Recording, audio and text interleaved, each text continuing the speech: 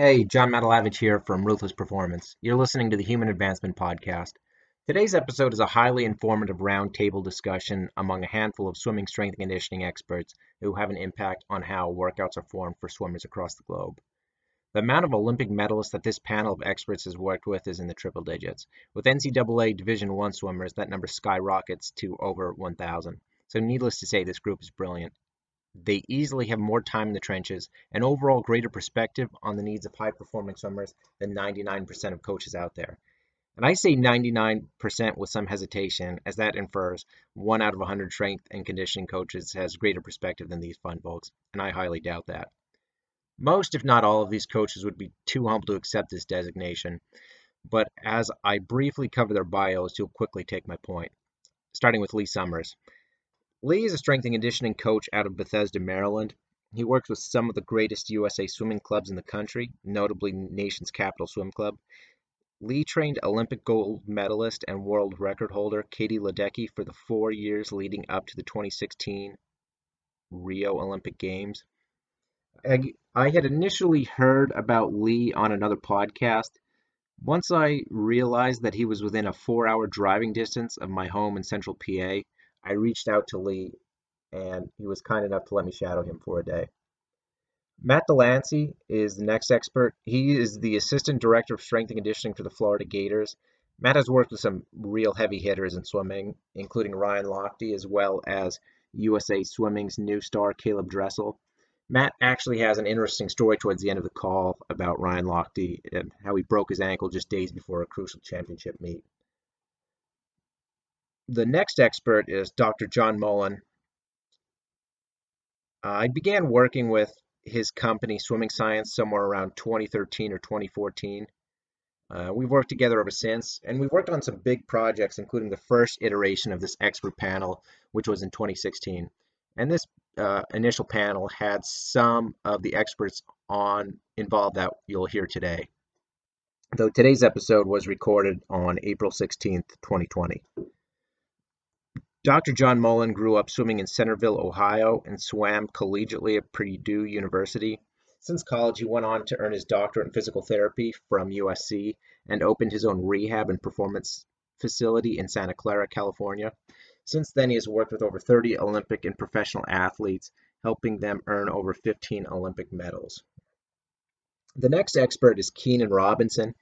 Keenan was directly responsible for the development of strength and conditioning programming for Michael Phelps, and for a time worked at the legendary North Baltimore Aquatic Club. Keenan is the Director of Sports Medicine and Science for USA Swimming, where he now has a similar role on the national level.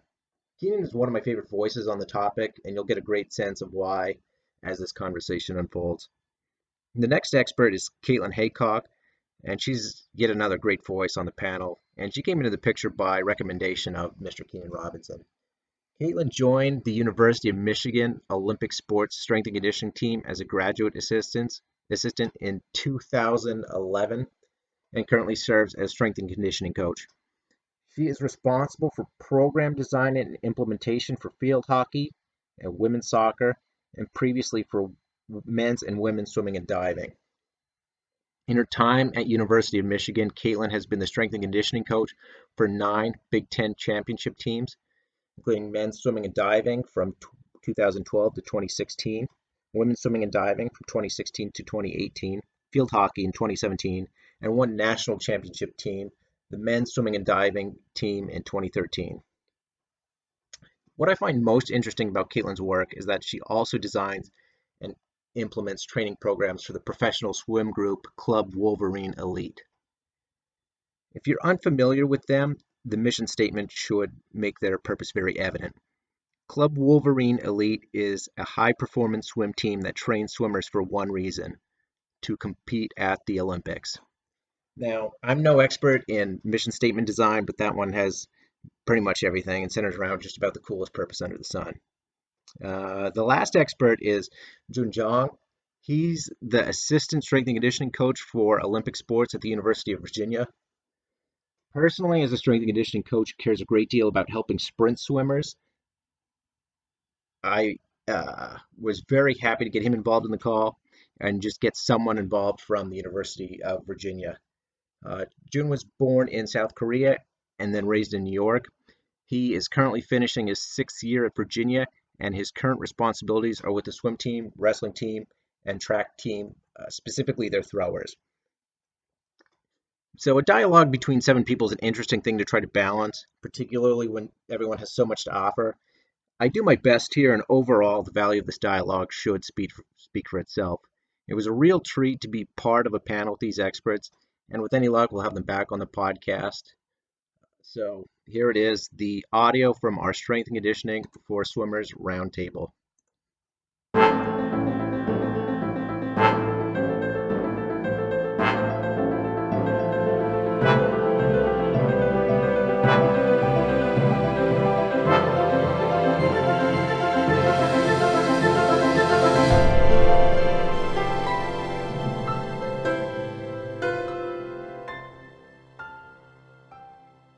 Matt DeLancey. I'm the owner of Ruthless Performance. I'm an applied physiologist by trade. I work with swimmers throughout East Central PA for the most part. I've done some work with swimming science in the past. I think me and Dr. John have been involved in some capacity since 2016 or 2015 even. So I'll just kind of pass this over to Dr. John. He could do his bio, and then we'll all kind of run through from there. All right. I'm John Mullen. I'm a physical therapist and strength coach in Santa Clara, California. I have a PT and strength and conditioning facility out here.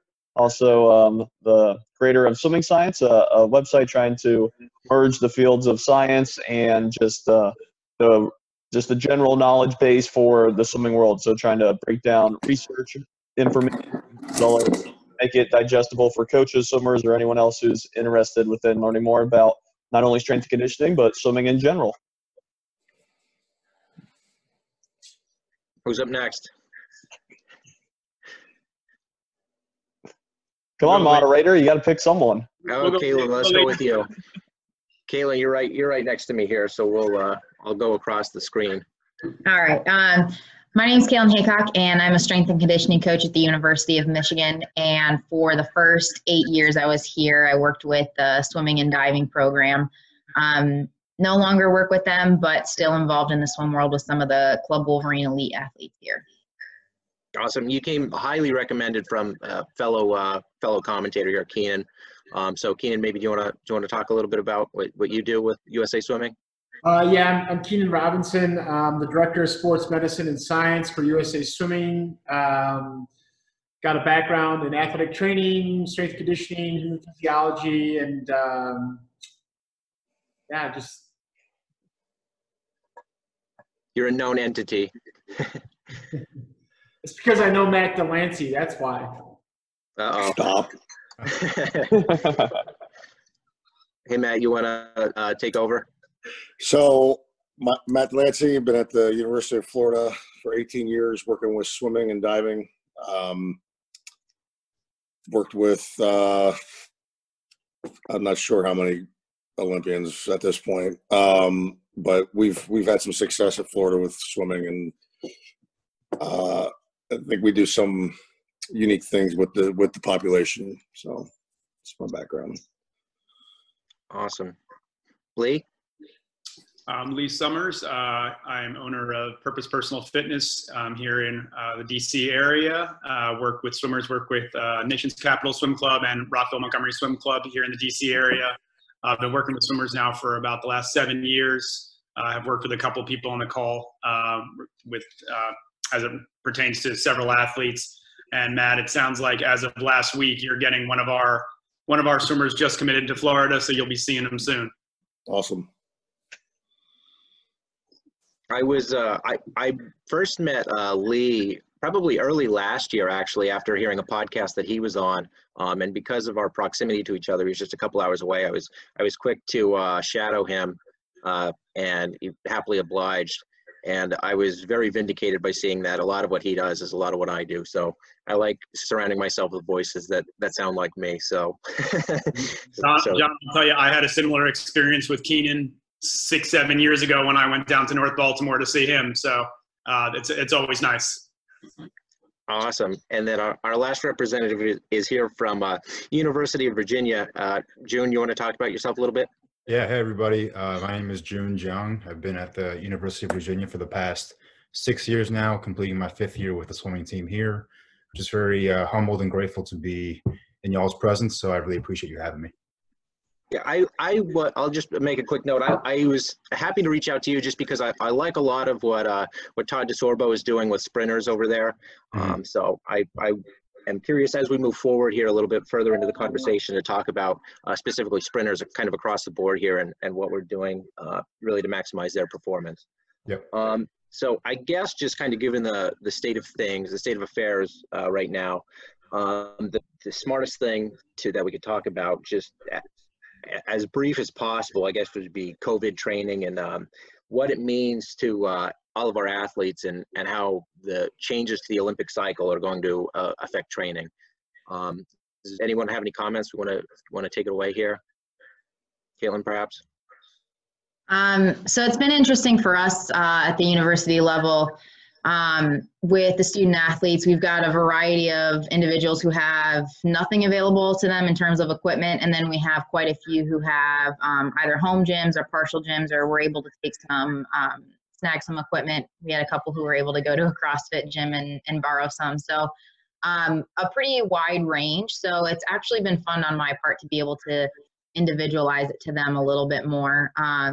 So when all of this happened, we had, for the teams that I was working with, we had just started new phases. So I was able to provide both that phase to them if they had things available and then make some adjustments. And so as far as the Olympic year goes, for the couple that I work with who are doing trials next year, had to work with them as far as kind of restructuring what this looks like right now. And then a lot of it came down to adjusting around what their altered sport training schedules are. So not only what was available to them, but what their sport training looked like. So just kind of working collaboratively with them on that first and foremost.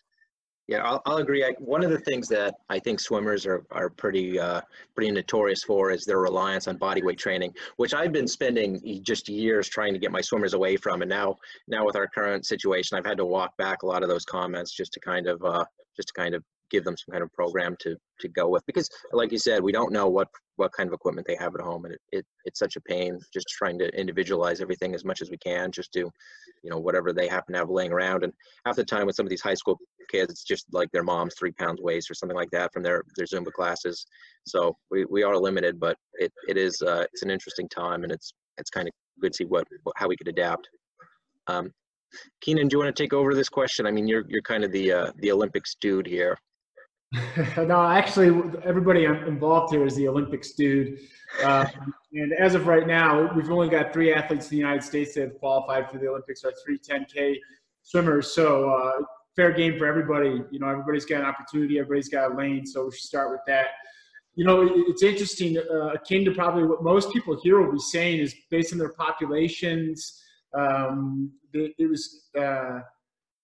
You either, you have equipment, you don't have equipment, or you got somewhere in between. That's fine. I think all of us have our basic routine of these are our non-negotiables. These are our key performance indicators when we program. So it doesn't change our approach and our methodology. Meaning, think back, like all you guys will get all you guys, right, and gals. I'm not being gender specific, right, Katlyn? Yeah, that. no offense. So. Lee, John, and John, myself, you guys remember when we got them 11 to 13-year-old cats coming in, and it didn't change for the most part when they became freshmen. For June and Katlyn and Mad Dog is like, remember how long we spent trying to teach these kids squat and hinge mechanics without any sort of implement, without any sort of equipment.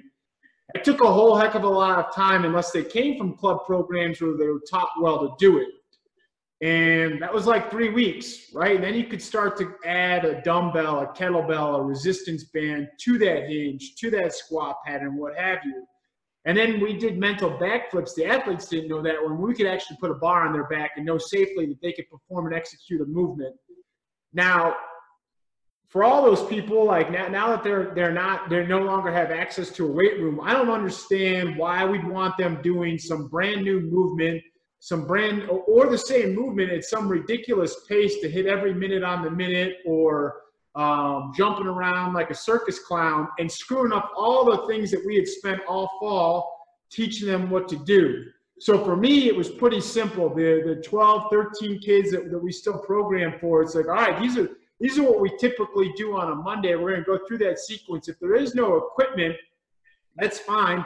I just want to groove the movement pattern because we've put enough physical money in the bank by what they've done pre-COVID-19 that when they come out of this, they'll be fine. Now, if I was just like, wow, just check what's going on social media and do some sort of derivative of it, like that's going to set them back. That's going to set them back. So, Katlyn, you know this, right? Your boss, Mike Faber, he said it best, right? The best piece of equipment, the best available is the human body. So teach them how to master that, and we'll be good to go. I'm going to hand off. He's not ready for it, but I'm going to hand off because he's going to go right for the touchdown when it comes to some of the energy system development or perhaps running and stuff on land with Matt, because I know he and I have talked about it in the last 3 or 4 weeks while we've just kind of sat back and like, why are these cats running for 5 miles when they haven't run at all? Like, there's some other things we need to do.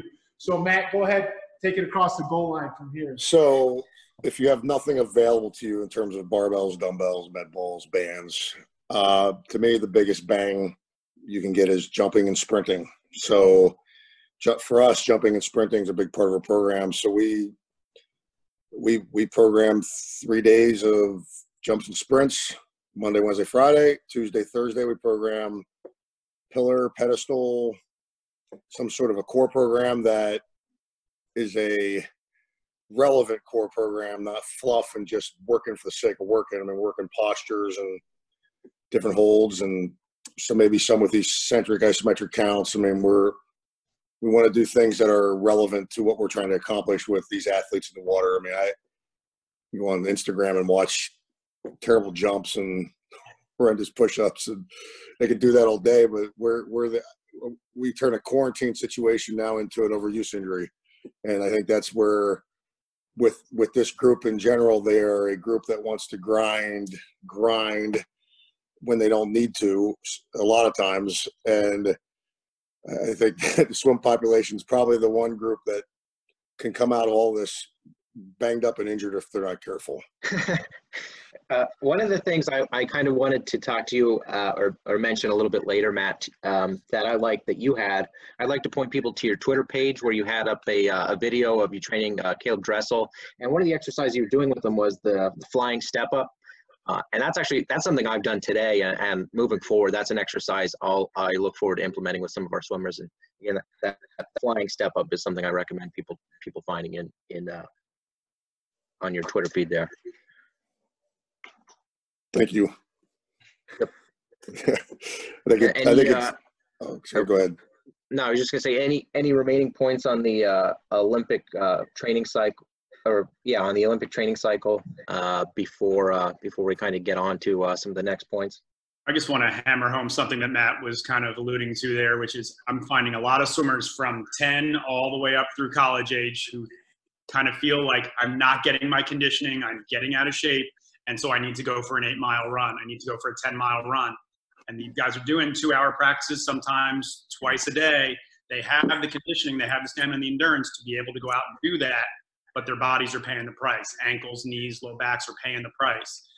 We know that as far as our cardiorespiratory system, they can handle it. It's not a question of handling it. Is it mindful? Is it sensible? And that's a conversation I'm trying really hard to have with every athlete that sits in front of me on a virtual or anywhere else, where we have to find another way.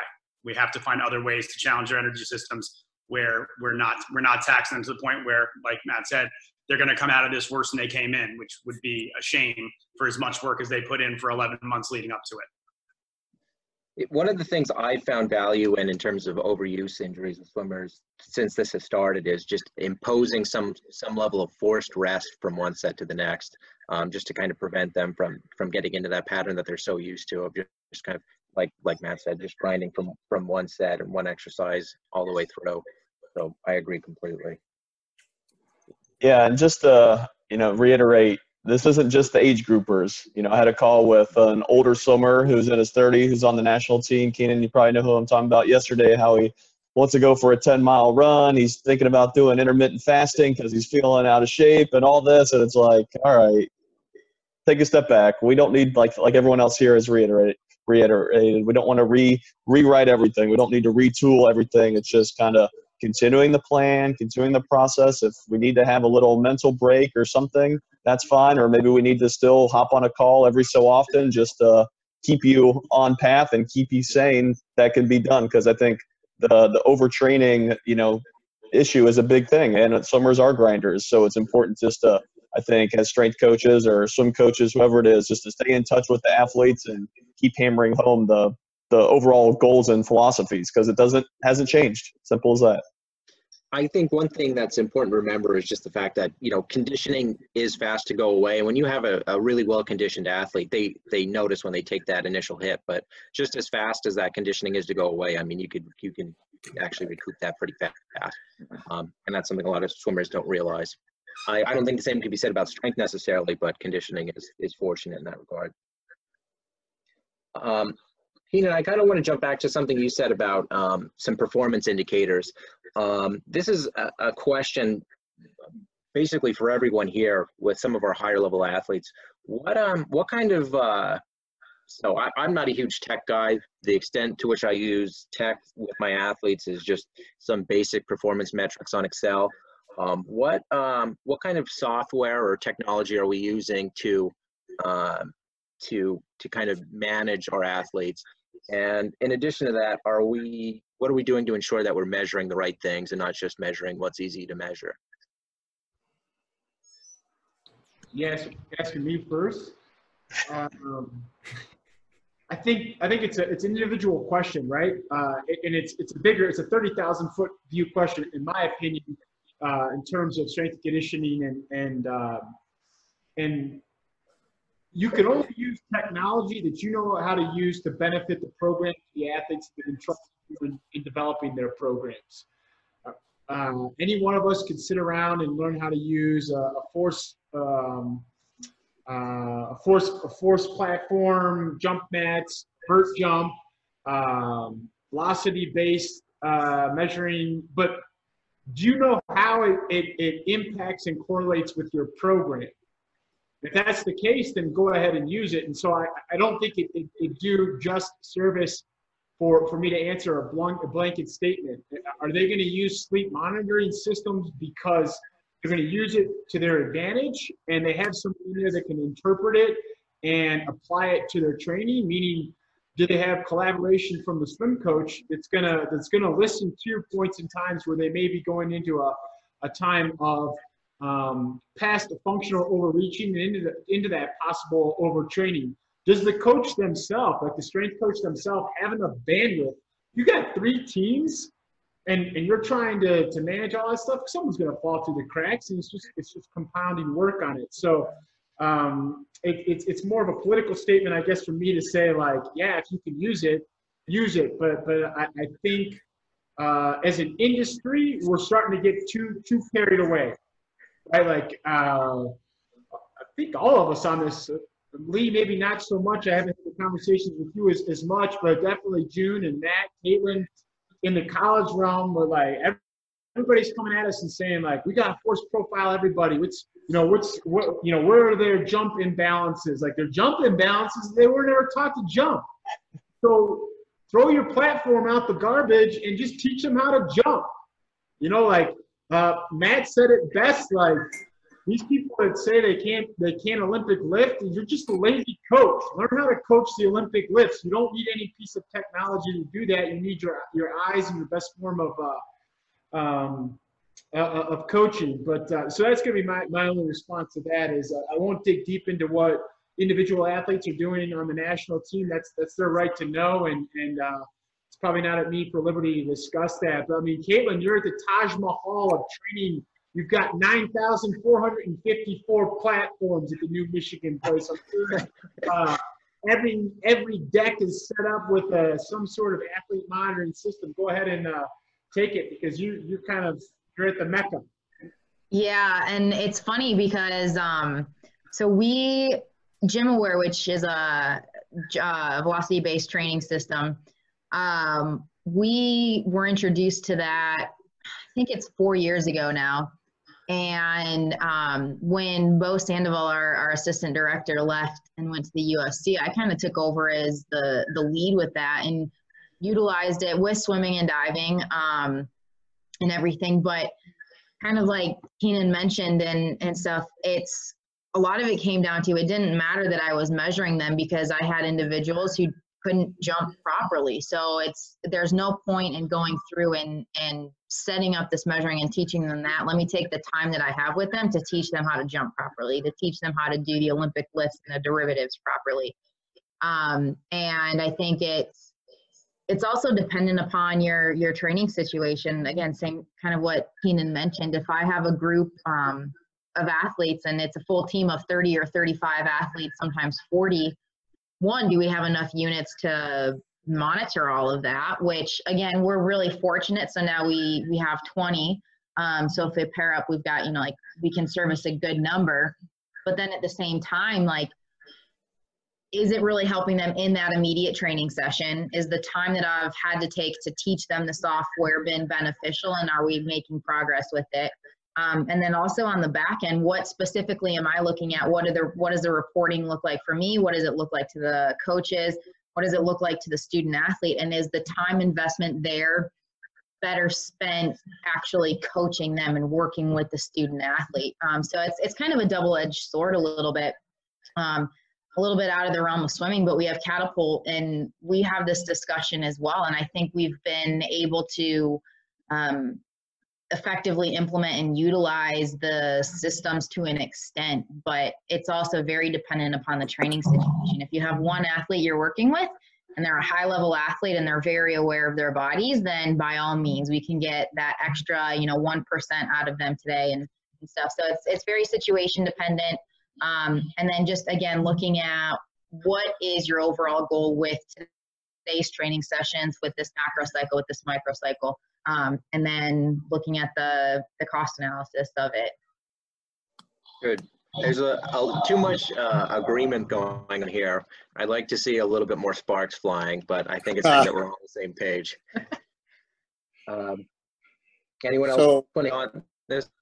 I can talk. You talked about metrics too, right? So for me, I look at vertical jump and pull-ups, and it's even before that, we start with an overhead squat with a wooden dowel, because the very first thing I want to make sure we have in check is proper human alignment, because none of the numbers matter if you don't have proper human alignment. So proper pull-up, we do neutral grip. I don't like pronated grip pull-ups. We do neutral grip.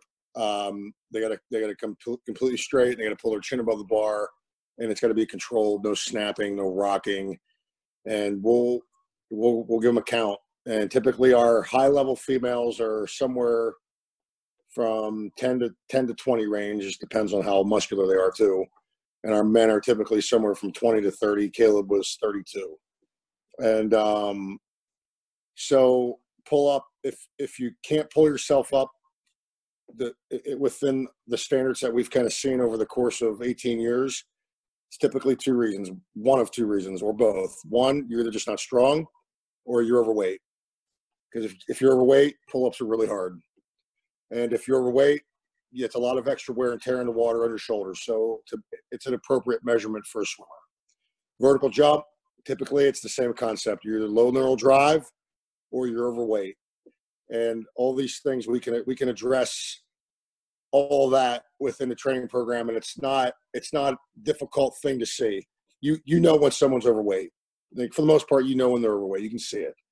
And your coaches will also let you know about it, because they, as you know, you work with swim coaches, they will let you know about it as well. So for me, metrics are kept easy, and maybe easy is the wrong word, but manageable, because sometimes you get too many metrics. Now it's paralysis by analysis, and at some point you just got to train. I'd like to turn this over to June if I can. I know I've heard an interview with the head coach there, Todd, who one of the Todd DeSorbo, one of the metrics that he liked is also the vertical jump. Is that something that you work with the swimmers on over there, June? Yeah, so Todd's big premise is strength. He loves that. He loves what we do, and he sees the value that we bring to the sport, or all sports in general. But so they test their vert jumps on a jump mat at the pool, actually. Due to some resources on our end, we thought it would be best that he would do that at the pool, and he sends me those numbers periodically. All he wants me to focus on is getting them as strong as possible and as powerful as possible, and that's pretty much all the parameters he gives me. The first years, I will say, though, they're just on a very base program for the whole first year, not worrying about bar speed or anything like that, just making sure those movement patterns are ingrained. And then I will say, though, that we have used Tendo units as a way to measure bar speed with upperclassmen. Pretty easy to set up and demonstrate how to use, so they buy into it right away because it gives them a solid number to shoot for. If I say, hey guys, I want 0.7 meters per second and I want that to pop up on the screen, they go for it. And I think subconsciously they kind of gear their body towards, okay, I got to push really hard because I got to get that number. So if anything, for that reason alone, I've liked using Tendo units, not because like I want to track all their numbers and everything, but it gives them a sense of ownership to their training. And especially this past year when a lot of them saw that they were pushing loads at 80%, the same speed that they were pushing 70% at 2 or 3 weeks ago, it shows them they're making progress quantitatively. And so that was huge for us. And obviously, like all of us, I wish we had seen our efforts come to fruition to some degree, but here we are talking about it. That's smart. I like what you're saying about the Tendo units there, because of what we kind of alluded to earlier with swimmers just being grinding athletes. That just seems to be the standard or the default that swimmers go to, is they just determine their level of success based off of their exertion. So for them to see those metrics and to be able to improve off of that, I think that's extraordinary. Yeah, absolutely. I will add in one thing though. Like, I know many of us probably have problems with athletes overloading the bar, or like, I want to push heavier weights. And the Tendo units help a lot in that, hey man, you didn't hit the speed, you can't go up anymore, or why are you at 75% when I told you 65%? And that gives them accountability there, and I thought that worked really well. One of the things I've worked on doing is instilling a culture of reinforce. So there's a lot of bravado in the weight room, or there tends to be anyway. And one of the things that I really like focusing on is having a culture where we're really focusing on technique more than weight. And I think, the standard is obviously going to most like high school football weight rooms, they're going to be focusing on weight, but to have it such that there's almost like a social faux pas away from just like that doesn't look right. I think that also, just that social element, it works to our advantage in a lot of, especially in the high school case where the egos start getting big and some of these better athletes. Mm-hmm. Cool. So one of the things, just kind of sticking on something similar here, when we are at a high level, so like you said, when you have a lot of the freshmen coming in, June, that, and this is probably the same across the board, most of the athletes are going to be on a very rudimentary program just to kind of get them up to speed with what the rest of the college athletes are doing kind of later on. When we're working with some of these higher level athletes, though, how much are we concerned with focusing on getting athletes better in the weight room, and how much are we concerned with just not screwing them up? Can anyone speak to that? Both. I mean, yep.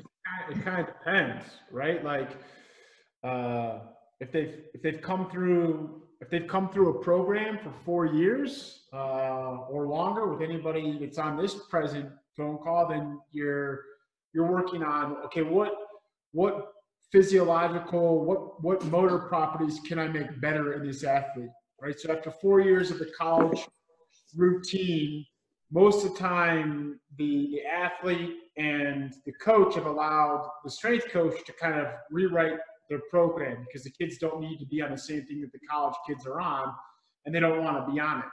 So if they've come through your program, we can all speak to it. As soon as they are done, boom, they're done with the college program. They have more of an individualized program.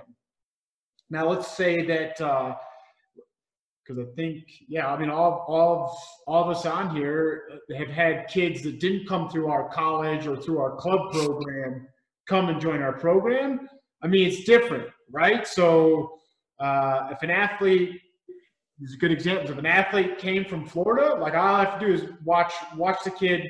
Never seen Matt work with an athlete before, knew his resume spoke for itself, but the first time this kid walks into the weight room, you knew that they can lift. They know what they do. They didn't like to do it, and heaven forbid you actually kind of push them over a limit. Then they get upset. But they knew how to lift. That's not the case for everybody. So all of us have our own benchmarks. To Matt, like, I've got vertical strength indexes that I want every female and I want every male to hit. And you don't progress to anything pressing upper body or weighted vertical pulling until you can reach these body weight standards. There's a certain way I want you to look on a front squat. There's a certain way I want you to look on a back squat. And until you do that, we don't load you up. There's a certain way I want you to hinge. And each of us probably, some of us go from floor up, some of us probably go from down to floor. Regardless of what it is, we have our criteria that you can hit. And it's a non-negotiable. So you have come to us and you're either on the national team or you've made an international event, or maybe you're really talented and you've made the Olympic Games. Maybe you're super talented and you're in the top 1 percentile and you made the Olympic Games and come home with individual hardware.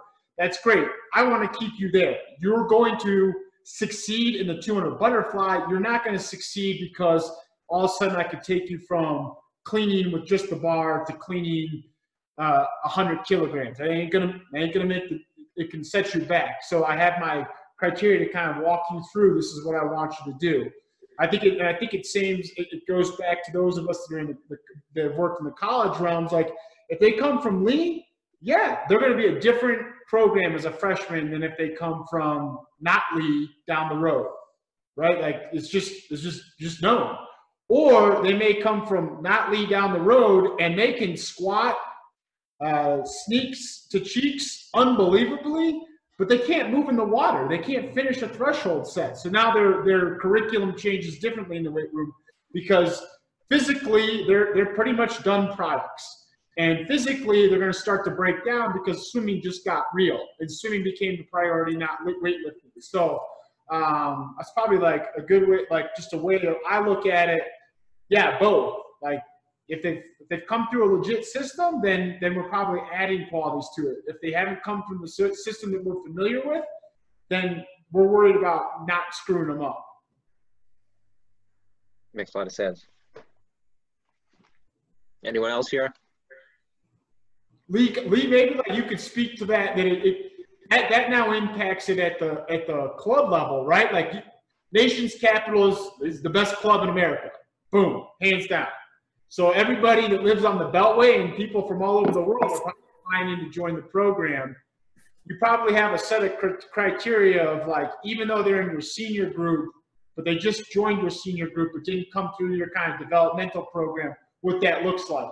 Sure. I mean, if you think of swimmers along a big, wide spectrum, you've got ones that are just really good movers and ones that aren't in general. Can we improve upon those things? Absolutely. I know with at least 2 of the coaches on here, I've sent some athletes to your programs. And I can tell you that, or even coming from you, Keenan, I got the Travis sisters after you had them at North Baltimore. Girls who love to lift and move really, really well. Where it's a lot easier to progress them and put a bar in their hand and get them fired up about lifting heavier things. And then you got ones that don't move well and don't have either they're not stable enough, their efficiency, their neural drive, things aren't coming together for them. It really is an individual, case-by-case basis with every one of these athletes. Hopefully when we're sending them away to college, they are looked upon as, Katie was a perfect example. When we finally sent her off to Stanford, she came back with her college program. She showed it to me. And if I recall correctly, she was doing RDLs with 65 pounds. That was the stuff we were doing when she was 14. I know that the college coaches really in that first semester, first year in a lot of cases, just have to go to lowest common denominator as far as their team programming to make sure that they're not getting too far ahead of the curve for anyone. And then, you've got Sean Conway, who he probably got to school and was probably one of the best movers in your entire program, and he's an ox. It really is, the college job is very different. And I think that there are challenges there as far as, some of these kids have been doing it for 3-4 years and doing it at a very high level. And then some have been coming from club programs where all they ever had was a medicine ball and a pull deck. They did push-ups, they did pull-ups. Every once in a while, they do some body weight squats. And they're flimsy floppy noodles. And you now have to teach them how to front squat, back squat, hinge. And it is a wide spectrum of athletes that you have to work with. But I think, John, to your point, I think we have to really try not to mess up these athletes because, when a kid winds up in one of these big-time college programs, even if they're not good in the weight room, they were good at something. So we need to make sure that we're not – I always say I want us to really own our space as strength and conditioning coaches, but not overstate or overstep what we're actually there for. And I think there are strength coaches across the country who think they're a larger part of it than they need to be, rather than meeting the athletes where they are, communicating with the coaches, and trying to get the athletes prepared to do what they're there to do. Yeah, I think that's the main thing. Just the weight room, strength and conditioning, it's meant to complement what's going on in the pool here and hopefully allow that swimmer to get better there. And like Keenan said, just putting on a few more pounds on the barbell may not make you a better 200 flyer. So it's just like we're all saying here, it's an individualized approach as much as it can be, depending on the situation and the individual, and then making sure you're keeping their joint stress down and giving them the tools to be better in the water. So I guess that a lot of what we're talking about is, especially at a high level, is individualized training. One of the things, just kind of, when we are individualizing these things, we do need to kind of take a step back at some point and figure out what box are we starting these people in? Where are these people starting from? I just looked outside. It is snowing here in Pennsylvania right now. But we were just looking at where these people are starting from. But how do you put them in a box as a short distance swimmer? Do you put them in a box as a long distance swimmer, as a breaststroker? So, when I get an athlete come and start talking to me, they're quick to say that they need to advance in a certain event, or they need to, I need to get better at the 1,000 or whatever the case might be.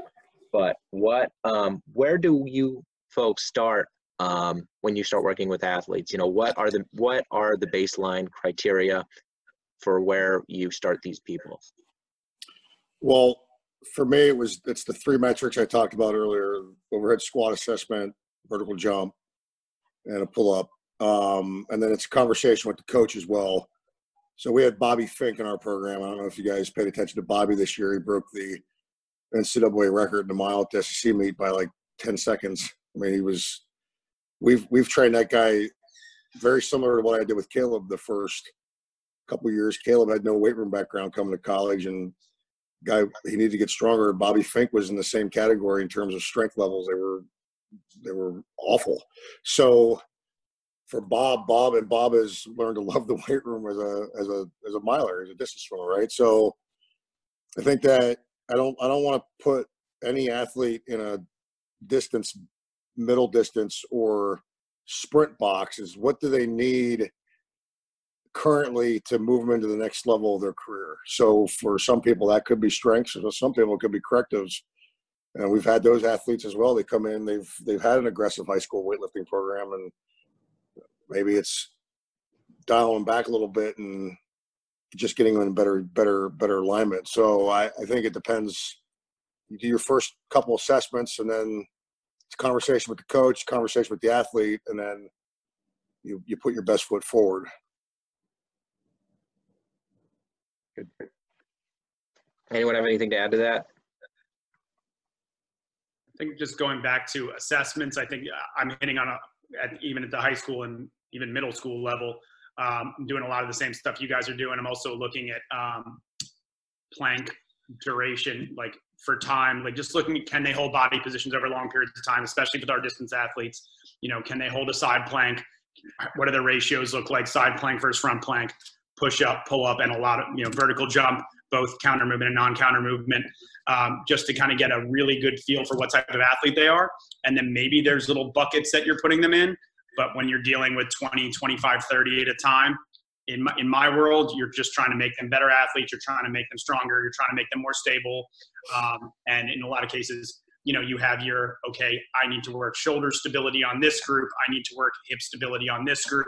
But across the group, with the exception of the fact that they're all, at the college level, everyone's probably trying to peak and climax at their season around the same time.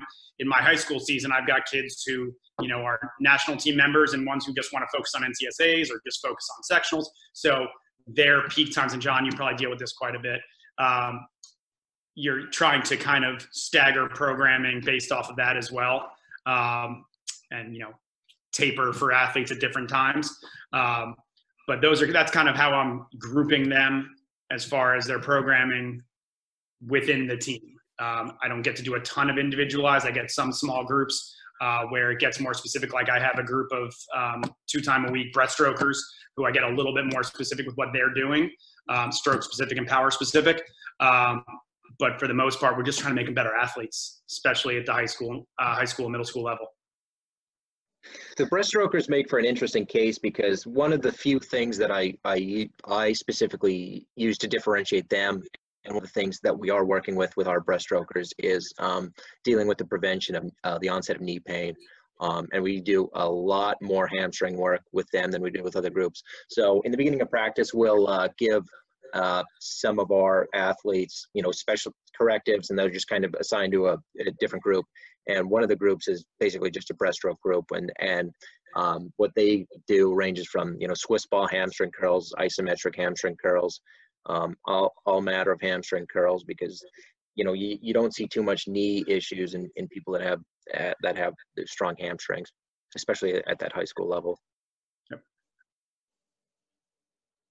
So one of the things that I definitely wanted to get in here while we still have time, and this might go on for some length of time, is, we are all close enough to the swimming world, but still somewhat removed. What do we think swimming coaches are doing wrong? So, swimming coaches from their own perspective, they're kind of in their own group and they're in their own head to a certain degree, coming from a more of a scientific background, or, a lot of us coming through with Masters of Sciences and ex-phys, these kind of things. What do we see in the swimming world that some swimming coaches tend to be oblivious to? Let me put it in a positive spin. The last 2 years, we've had total control of our dryland program at Florida, where with the coach in the past, we had zero control on that dryland piece. And there was a lot of distance running. There was hour-long push-ups, bodyweight squat, pull-up sessions that were just, they were just working for the sake of working. And we cut from the fall of 17 to the fall of 18, we cut a total, this is going to sound ridiculous, Keenan, we've talked about this. We cut a total of 32 hours over the course of the fall from our dryland program. And we had 75% less illnesses that fall. We had healthier athletes when we tapered, and we followed the same process this past year, and everybody, for the most part, got better. Now it was cut short, but we had some American records fall at the SEC meet with kids, and it's some of the lowest amount of volume we've ever had in dryland. To me, let me sum it up as this. I think in swimming, everybody thinks about rest at the end of the year, right? Oh, we're going to rest as hard as we've worked. But I think the fear for most swim coaches is resting when you're in the middle of a hard cycle, and maybe give a kid a Friday off. Give them the Saturday off. Let them go to a tailgate.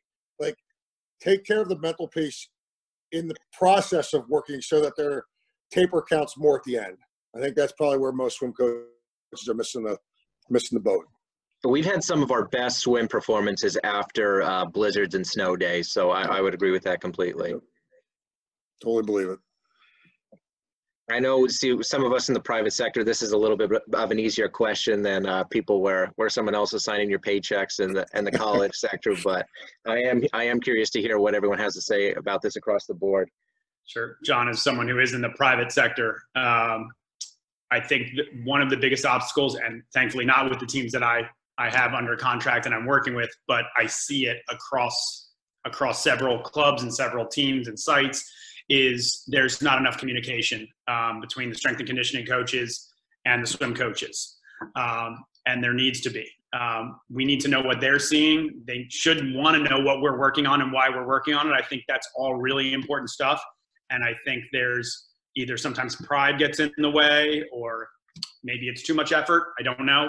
But I think that's a really important piece of the puzzle, is understanding what they're doing and why they're doing it. And on our end, understanding what's this week going to look like in the water?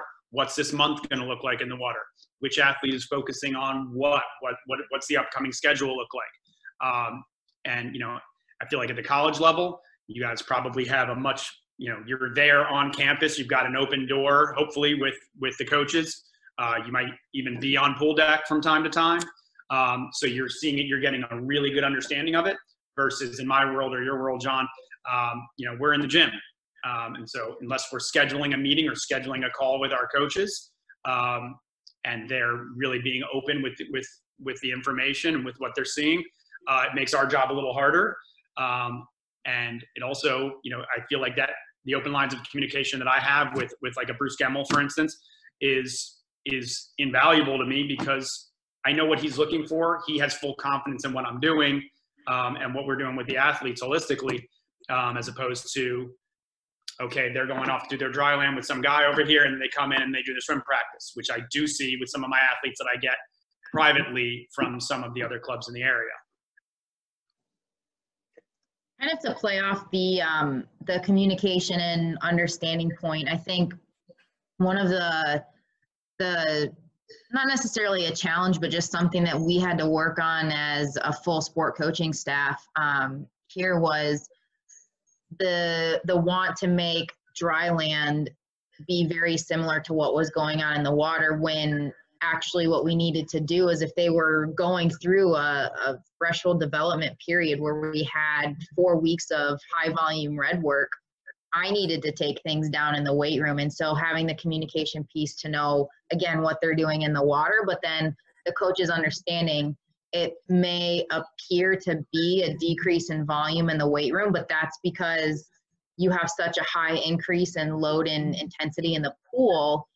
Now's the time for me to focus and hone in maybe on some more of the details and the mechanics, because if we burn the candle at both ends, it's going to burn it out faster, right? And so, so understanding what they were doing in the pool and communicating to the coaches, what I'm doing in the weight room in terms of volumes and intensities is not going to look like what's going on in the pool. Because again, going back to what, you know, one of the comments John made at the very beginning of this was, we're here to complement the training that they're doing in the pool. And if I'm trying to get X amount out of them in the weight room, and then the coaches are trying to get just as much, if not more, out of them in the pool, at some point those athletes are going to break down, whether it's a high school level or whether it is a collegiate level. And when you get to the collegiate level, then you've got everything else that goes into studies and social life that you have to factor in and consider as well. So I think getting on the same page and really daily communication with the sport coaches regarding that and what we're doing. And I think, you know, again, Lee, like you said, we're fortunate that we have the opportunity to go on deck. And I mean, when I was working with the team, particularly on specific days like their threshold work days, and then also like their short pool and kick set days, I would try to be on deck or see what their workouts were, so that when we had, because those were also some lift days, then I could go in and modify and adjust what we were doing in the weight room if they were getting crushed in the pool, or if the volume was, you know, a little bit higher than anticipated. And so being able to make those changes on a daily basis as well, the work in conjunction with the coaches was something that we had to really work to be on the same page with. That's really well put. I did want to chime in there a little bit. Well, I've worked with 2 programs here, and I've had no control over their dry land in either program, which is fine. I think communication then becomes especially important because now you have two different entities working towards the same goal. Obviously, we want success, but when you have two entities going at the same rate, you may see improvement, but there's also increased risk for injury or burnout, et cetera. So with that proactive communication, that's something that I want to improve on as well with the swim coaches. And my personal case here is I'm not able to go on deck or observe practice or dry land as much just due to my other responsibilities here at Virginia. So it makes it harder for me to see what the athletes are feeling and doing at the pool. So that communication piece becomes vitally important. And I remember sometimes in the previous regime, they'd go on long distance runs and then they'd come in and I would have heavy squats planned for them, and I can't do that anymore, So I'm sure you guys know what I'm talking about. And so that communication piece, I think, is a big takeaway from this whole question.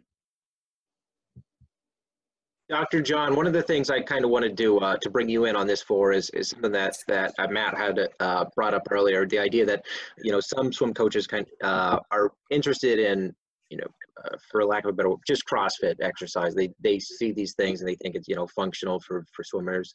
And I know you had a pretty good article series on swimming science about why CrossFit isn't the best idea for swimmers. Yeah, I think it just reiterates a few things that people have already talked about. One, what we're doing in dry land isn't going to replace swimming. You could try to do the exact same patterns or try to have some undulation like in dolphin kick, but it's not going to be anywhere close. So I think it's just hazardous and going to increase one's risk of injury to do that. And then two, I think it just gets back to the volume. And this doesn't mean that, obviously CrossFits can go a million different ways, but if we just take it for a general like CrossFit workout, it's usually more volume at a pretty high intensity, which can result in improper form and maybe excessive volume that they may already be doing in the water. And then you put on top of it the wrong form, you're only asking for an injury. So it's one where you just have to look at the risk benefit. And once again, isn't complementing what you're doing in the pool. We'll have, we had a team here that wanted to do more CrossFit style training and they wanted to load up with weights and this and all right, show me a single, they can't do a single limb squat. They can't do this. They can't do that. It's, why are we going to just throw gas on this slow burning fire with a high schooler so they can be an absolute fire full of injuries, even if they have great cuts. We all know great swimmers that are poor in the weight room, which is fine. You can build them up and just be patient over time with them. And trying to, accelerate one of those things, especially the weight room, is just a recipe for disaster. And I think a lot of times with CrossFit, you can get stuck into those traps. If I could play the devil's advocate just slightly here, not on CrossFit. No, well said, John. Well said, John. I think everybody on here would agree with that. Is kind of back to the coaches thing. If I can be a devil's advocate, because look, I'm not in the position I'm at without the coaches that have influenced me, continue to influence me, given my new capacity as I now kind of work for, I don't know, half a dozen coaches directly and that have entrusted me in programming for their athletes. And so I would say it's a I don't know how we want to say it, like a cultural thing within the sport, right? So strength training in dry land, when I first started, and definitely Matt, when you first started, right? Like, so 15 plus years ago, was what those coaches had experienced as swimmers and what they had experienced just being around the game. So if they come from other clubs and other college stops, it's what they had picked up along the way. And into their defense, up until probably the last quad and a half, they just, if they were at an NC2 institution, it was a 2 to at best 3-year revolving door where they would get assigned a new strength coach. And it was lots of times an intern or a GA from the revenue sports. And so they had, once bitten, twice shy. They had a lot of their athletes injured or had, underperformed because they were overtrained by the combination of both the swimming and the strength. Well, I'm here to tell you now, like, I'm so luxury because I get to go on sabbaticals. I get to go and hang out for a whole week to watch what Matt does. I'm not going to buy the $49.95 Matt DeLancey program. I want to see how he does it, because I got videos right here. He wants to, like, people say like, oh, he doesn't teach Bobby Fink that. I was there when Bobby Fink was a freshman in the fall and he couldn't get his elbows through. And how does Matt talk to this guy as compared to Maxime Rooney, who was there at the time, who could move like just, he had the juice, he could move, right? So I think to defend the coaches, there's that, right? And then coaches that were assistant coaches at super successful programs, and they just assumed like whatever they did in the strength and dryland realm, that's why they won. You know, they didn't have, you know, top to bottom, they had only 3 kids that would be considered average swimmers, right? Top to bottom, they were good. So they're just going to take that and try to apply it to their new college situation, because that's what worked. And they haven't been exposed to it. So I think to defend them, what we've done better now is like we have better intentioned coaches at the NC2A level with like, they really want to help the swim programs out. They're not looking at like, all right, just buying my time until the College Strength Coaches Association annual conferences and I can become the 3rd assistant on football. Like, they want to actually impact the athletes. And I think that's starting to resonate, and they're starting to see that. So to defend them from there, but I also think what's happening is more and more of the swim coaches are hearing like, Jun's picking up the phone and calling Nate down at NC State. Jun's shooting an email to Katlyn and saying what's going on at Michigan, because like in any sport, right, it's all the ebbs and flows, right? Everybody wants to know what Caleb's doing. Matt worked with a pretty damn good male swimmer before Caleb got there too, right? Right? Oh yeah, Brian Lockheed, right? 2 different organisms, but they both were studs, right?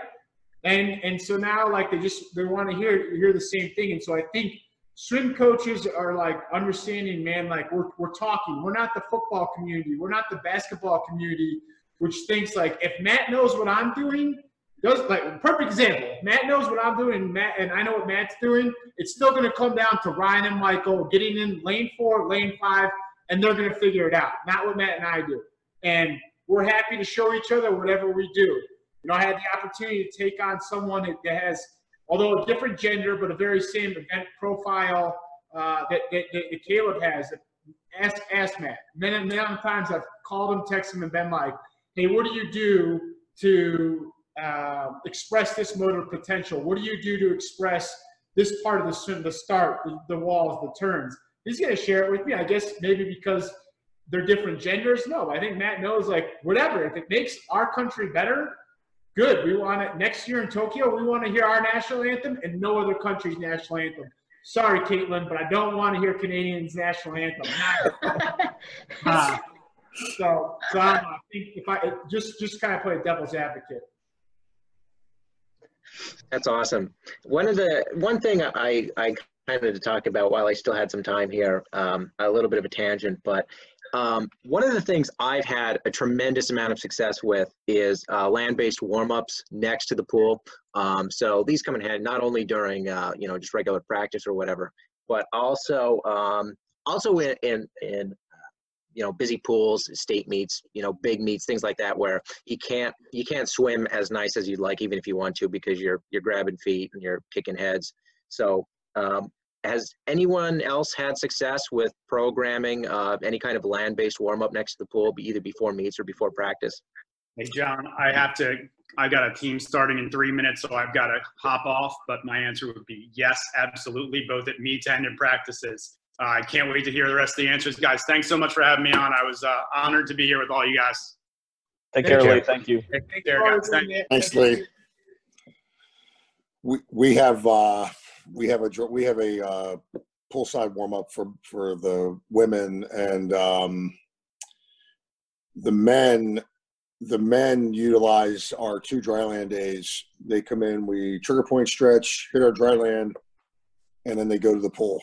So there are some definite benefits to doing something dryland and going to the water right after. So we have something we do on meet day too. So I mean, we have a little dynamic.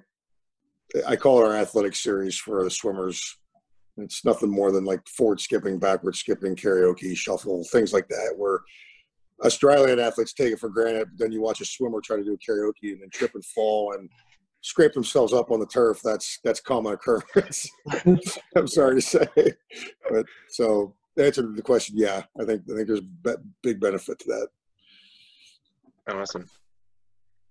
Anyone else on this before we get some closing comments here? Again, I'm gonna be the outlier, but I don't care. Like, y'all been to NC2As? If you work at the club setting, you've been to zones. If you've been to an international competition, but eventually they're gonna have to get ready to swim with a lot of people in their lane. If you go to an international competition, it's just like driving.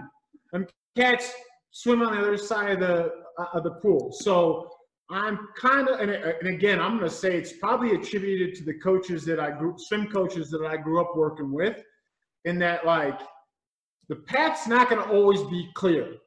At some point in time, there's going to be some adversity. So if they go to their first college dual sectional whatever meet, and there's too many people in their lane, what the hell are they going to, if you keep clearing the path for them, then they go to the international competition. I'll use a straight example. 2009 World Championships, warming up for the finals of the 100 fly. And remember, that was the 100 fly, and there was that the guy that didn't know how to finish at 8, running his mouth and saying he would buy Michael whatever suit he wanted to make it evil competition. Well, Michael's warming up less than 20 minutes before, pushes off, and again, an athlete not understanding like what side of the pool to swim in, ran into him, split his goggles open, eye cut open. What were we supposed to say? Timeout. Let's delay the 100 fly. Things aren't going smoothly. Now he stood up, and I think he finished okay with them, right? And I mean, I know we don't want to use the greatest of all time as the example, but we kind of have to. You know, there's no way to prepare Caleb Dressel for, I think it was the second to last night of World Championships this summer, right? He had 4 or 3 races back to back to back. You can't simulate that. But guess what? Like, the kid was as cool as a cucumber. He's like, just get me to the blocks. I'll take care of the rest. The ISL, I told Matt, I took a picture of it, right? When they had those skin shootouts. Kayla is the most amazing short course thing I've ever seen in my life, right? So they had to do a 50, rest 50. Caleb's smoking fools by body length in the 50, and his opponents getting massaged, getting their scalps, the secret potion. Caleb's just like chilling, like, all right, like, let's go, let's get this done. So I'm gonna say, like, and I don't know if it's hit the NC2A deck. And again, you guys don't like you had the conference meets, but not your NC2A meets. Let's keep the broomsticks in the janitor's closet. Let's keep them off the pool deck. Like, pool decks are already crowded enough. Like, if you can't get them ready to swim without like the mop and like, come on, right? Like, pretty soon we're gonna need to actually have our swim competitions in the Dallas Cowboys stadiums because we got getting them ready, covering up the deck. Sorry, it's my little soapbox, my little tangent, but you're sweating on that one too. I know, geez. So Keenan, do you have them debating? Your own anecdote. I mean, we've all been there, right? Like, I don't know, like, we had some great swim performances before we needed to like individualize and clear all these paths. And I mean, Matt, you've told it enough, right? Like,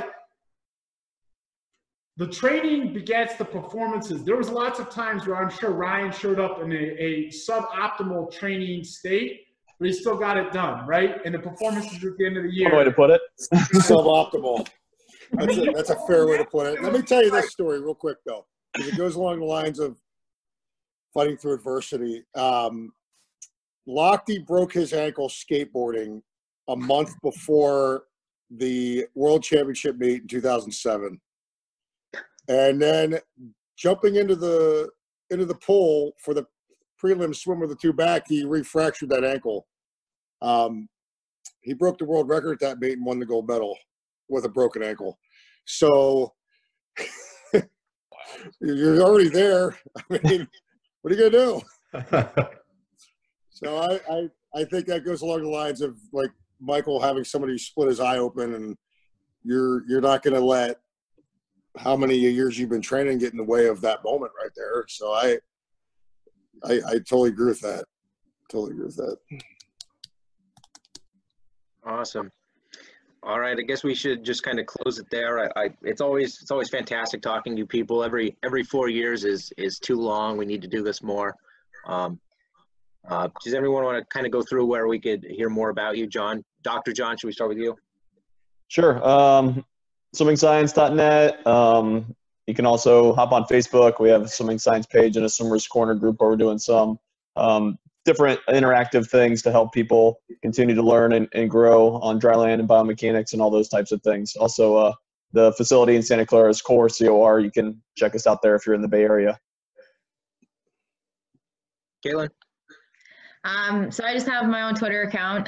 It's just at Katlyn Haycock. And then I don't put out too much as far as social media goes.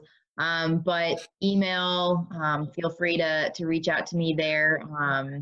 And I'm more than happy to answer questions. And I try to go to a decent number of conferences and touch base with swim coaches still and stay within that community. So, yeah. Awesome. Keenan? Yeah, I'm on Twitter, KKRIRSH. I rarely put anything of the athletes I work with. I feel like I just respect their privacy and what they do, but I try and put out pretty good information if I see it's coming from whether one of these colleagues on this phone call or the rest that are in this industry. Working with swimmers, try and put that out there. My Instagram is exclusively, my two children, so I keep that pretty private. I don't want other than that, like, I'm in Colorado Springs, email me, give me a phone call. I'll try and answer if I can't. And I'm on the road quite a bit. As soon as the world opens back up, I'll be out on the road. So if I can ever, if I'm ever a lot on your deck, then I'd love to do that. So. Awesome. Matt? I have a Twitter and Instagram. They're both Matt DeLancey. My email address is matthewd@gators.ufl.edu. Feel free to email me with questions. I typically respond within a couple days. Awesome. June? Whether you call it a weakness or something weird about me, I don't have any social media. Good for you. Maybe I should start a Twitter just for the sake of, connecting with everyone such as yourselves. But I'm always accessible through email and phone. I'm always happy to share and talk about training. The other week I was on a call with, I believe, Matthew Cox. He's at UC San Diego. John Snyder of Stanford was on that, and several other strength coaches there. We were just talking, and it was a good time. And spoke with Nick Folker out at Hawaii and shared my whole first-year program with him just because, what are we trying to hide here, So I'm always happy to share. So please reach out, and it's been an honor to be on this call with you guys. Awesome. And again, I'm John Matalevich. You can find more about me at Ruthless Perform on Twitter and Instagram. Instagram for me is kind of the same thing. My private Instagram account is just pictures of me hiking more than anything. But kind of it seems like the theme of today is just, collaboration. We're just trying to make better athletes all around and let the pool be the deciding factor and the athlete's effort. But I look forward to talking to you folks more, and I genuinely hope we could do this more. Sounds great. Same here. Thank you so much. Yeah, thanks, John. Thanks for putting this having me together. on. Yep. See you guys. Take care. See ya. Have a good one. Take care, everyone. The Human Advancement Podcast is a division of Ruthless Performance, whose focus is creating champion athletes through the application of sports science, expert collaboration, and the ruthless pursuit of excellence. You can learn more about Ruthless Performance by visiting ruthlessperformance.com, specifically through our online education tab. You can also follow us on Instagram and Twitter with the handle @RuthlessPerform. The Human Advancement theme was written by Bernie Wallace Savage. Find him at wallacesavage.bandcamp.com and on Instagram at bernie.wallacesavage.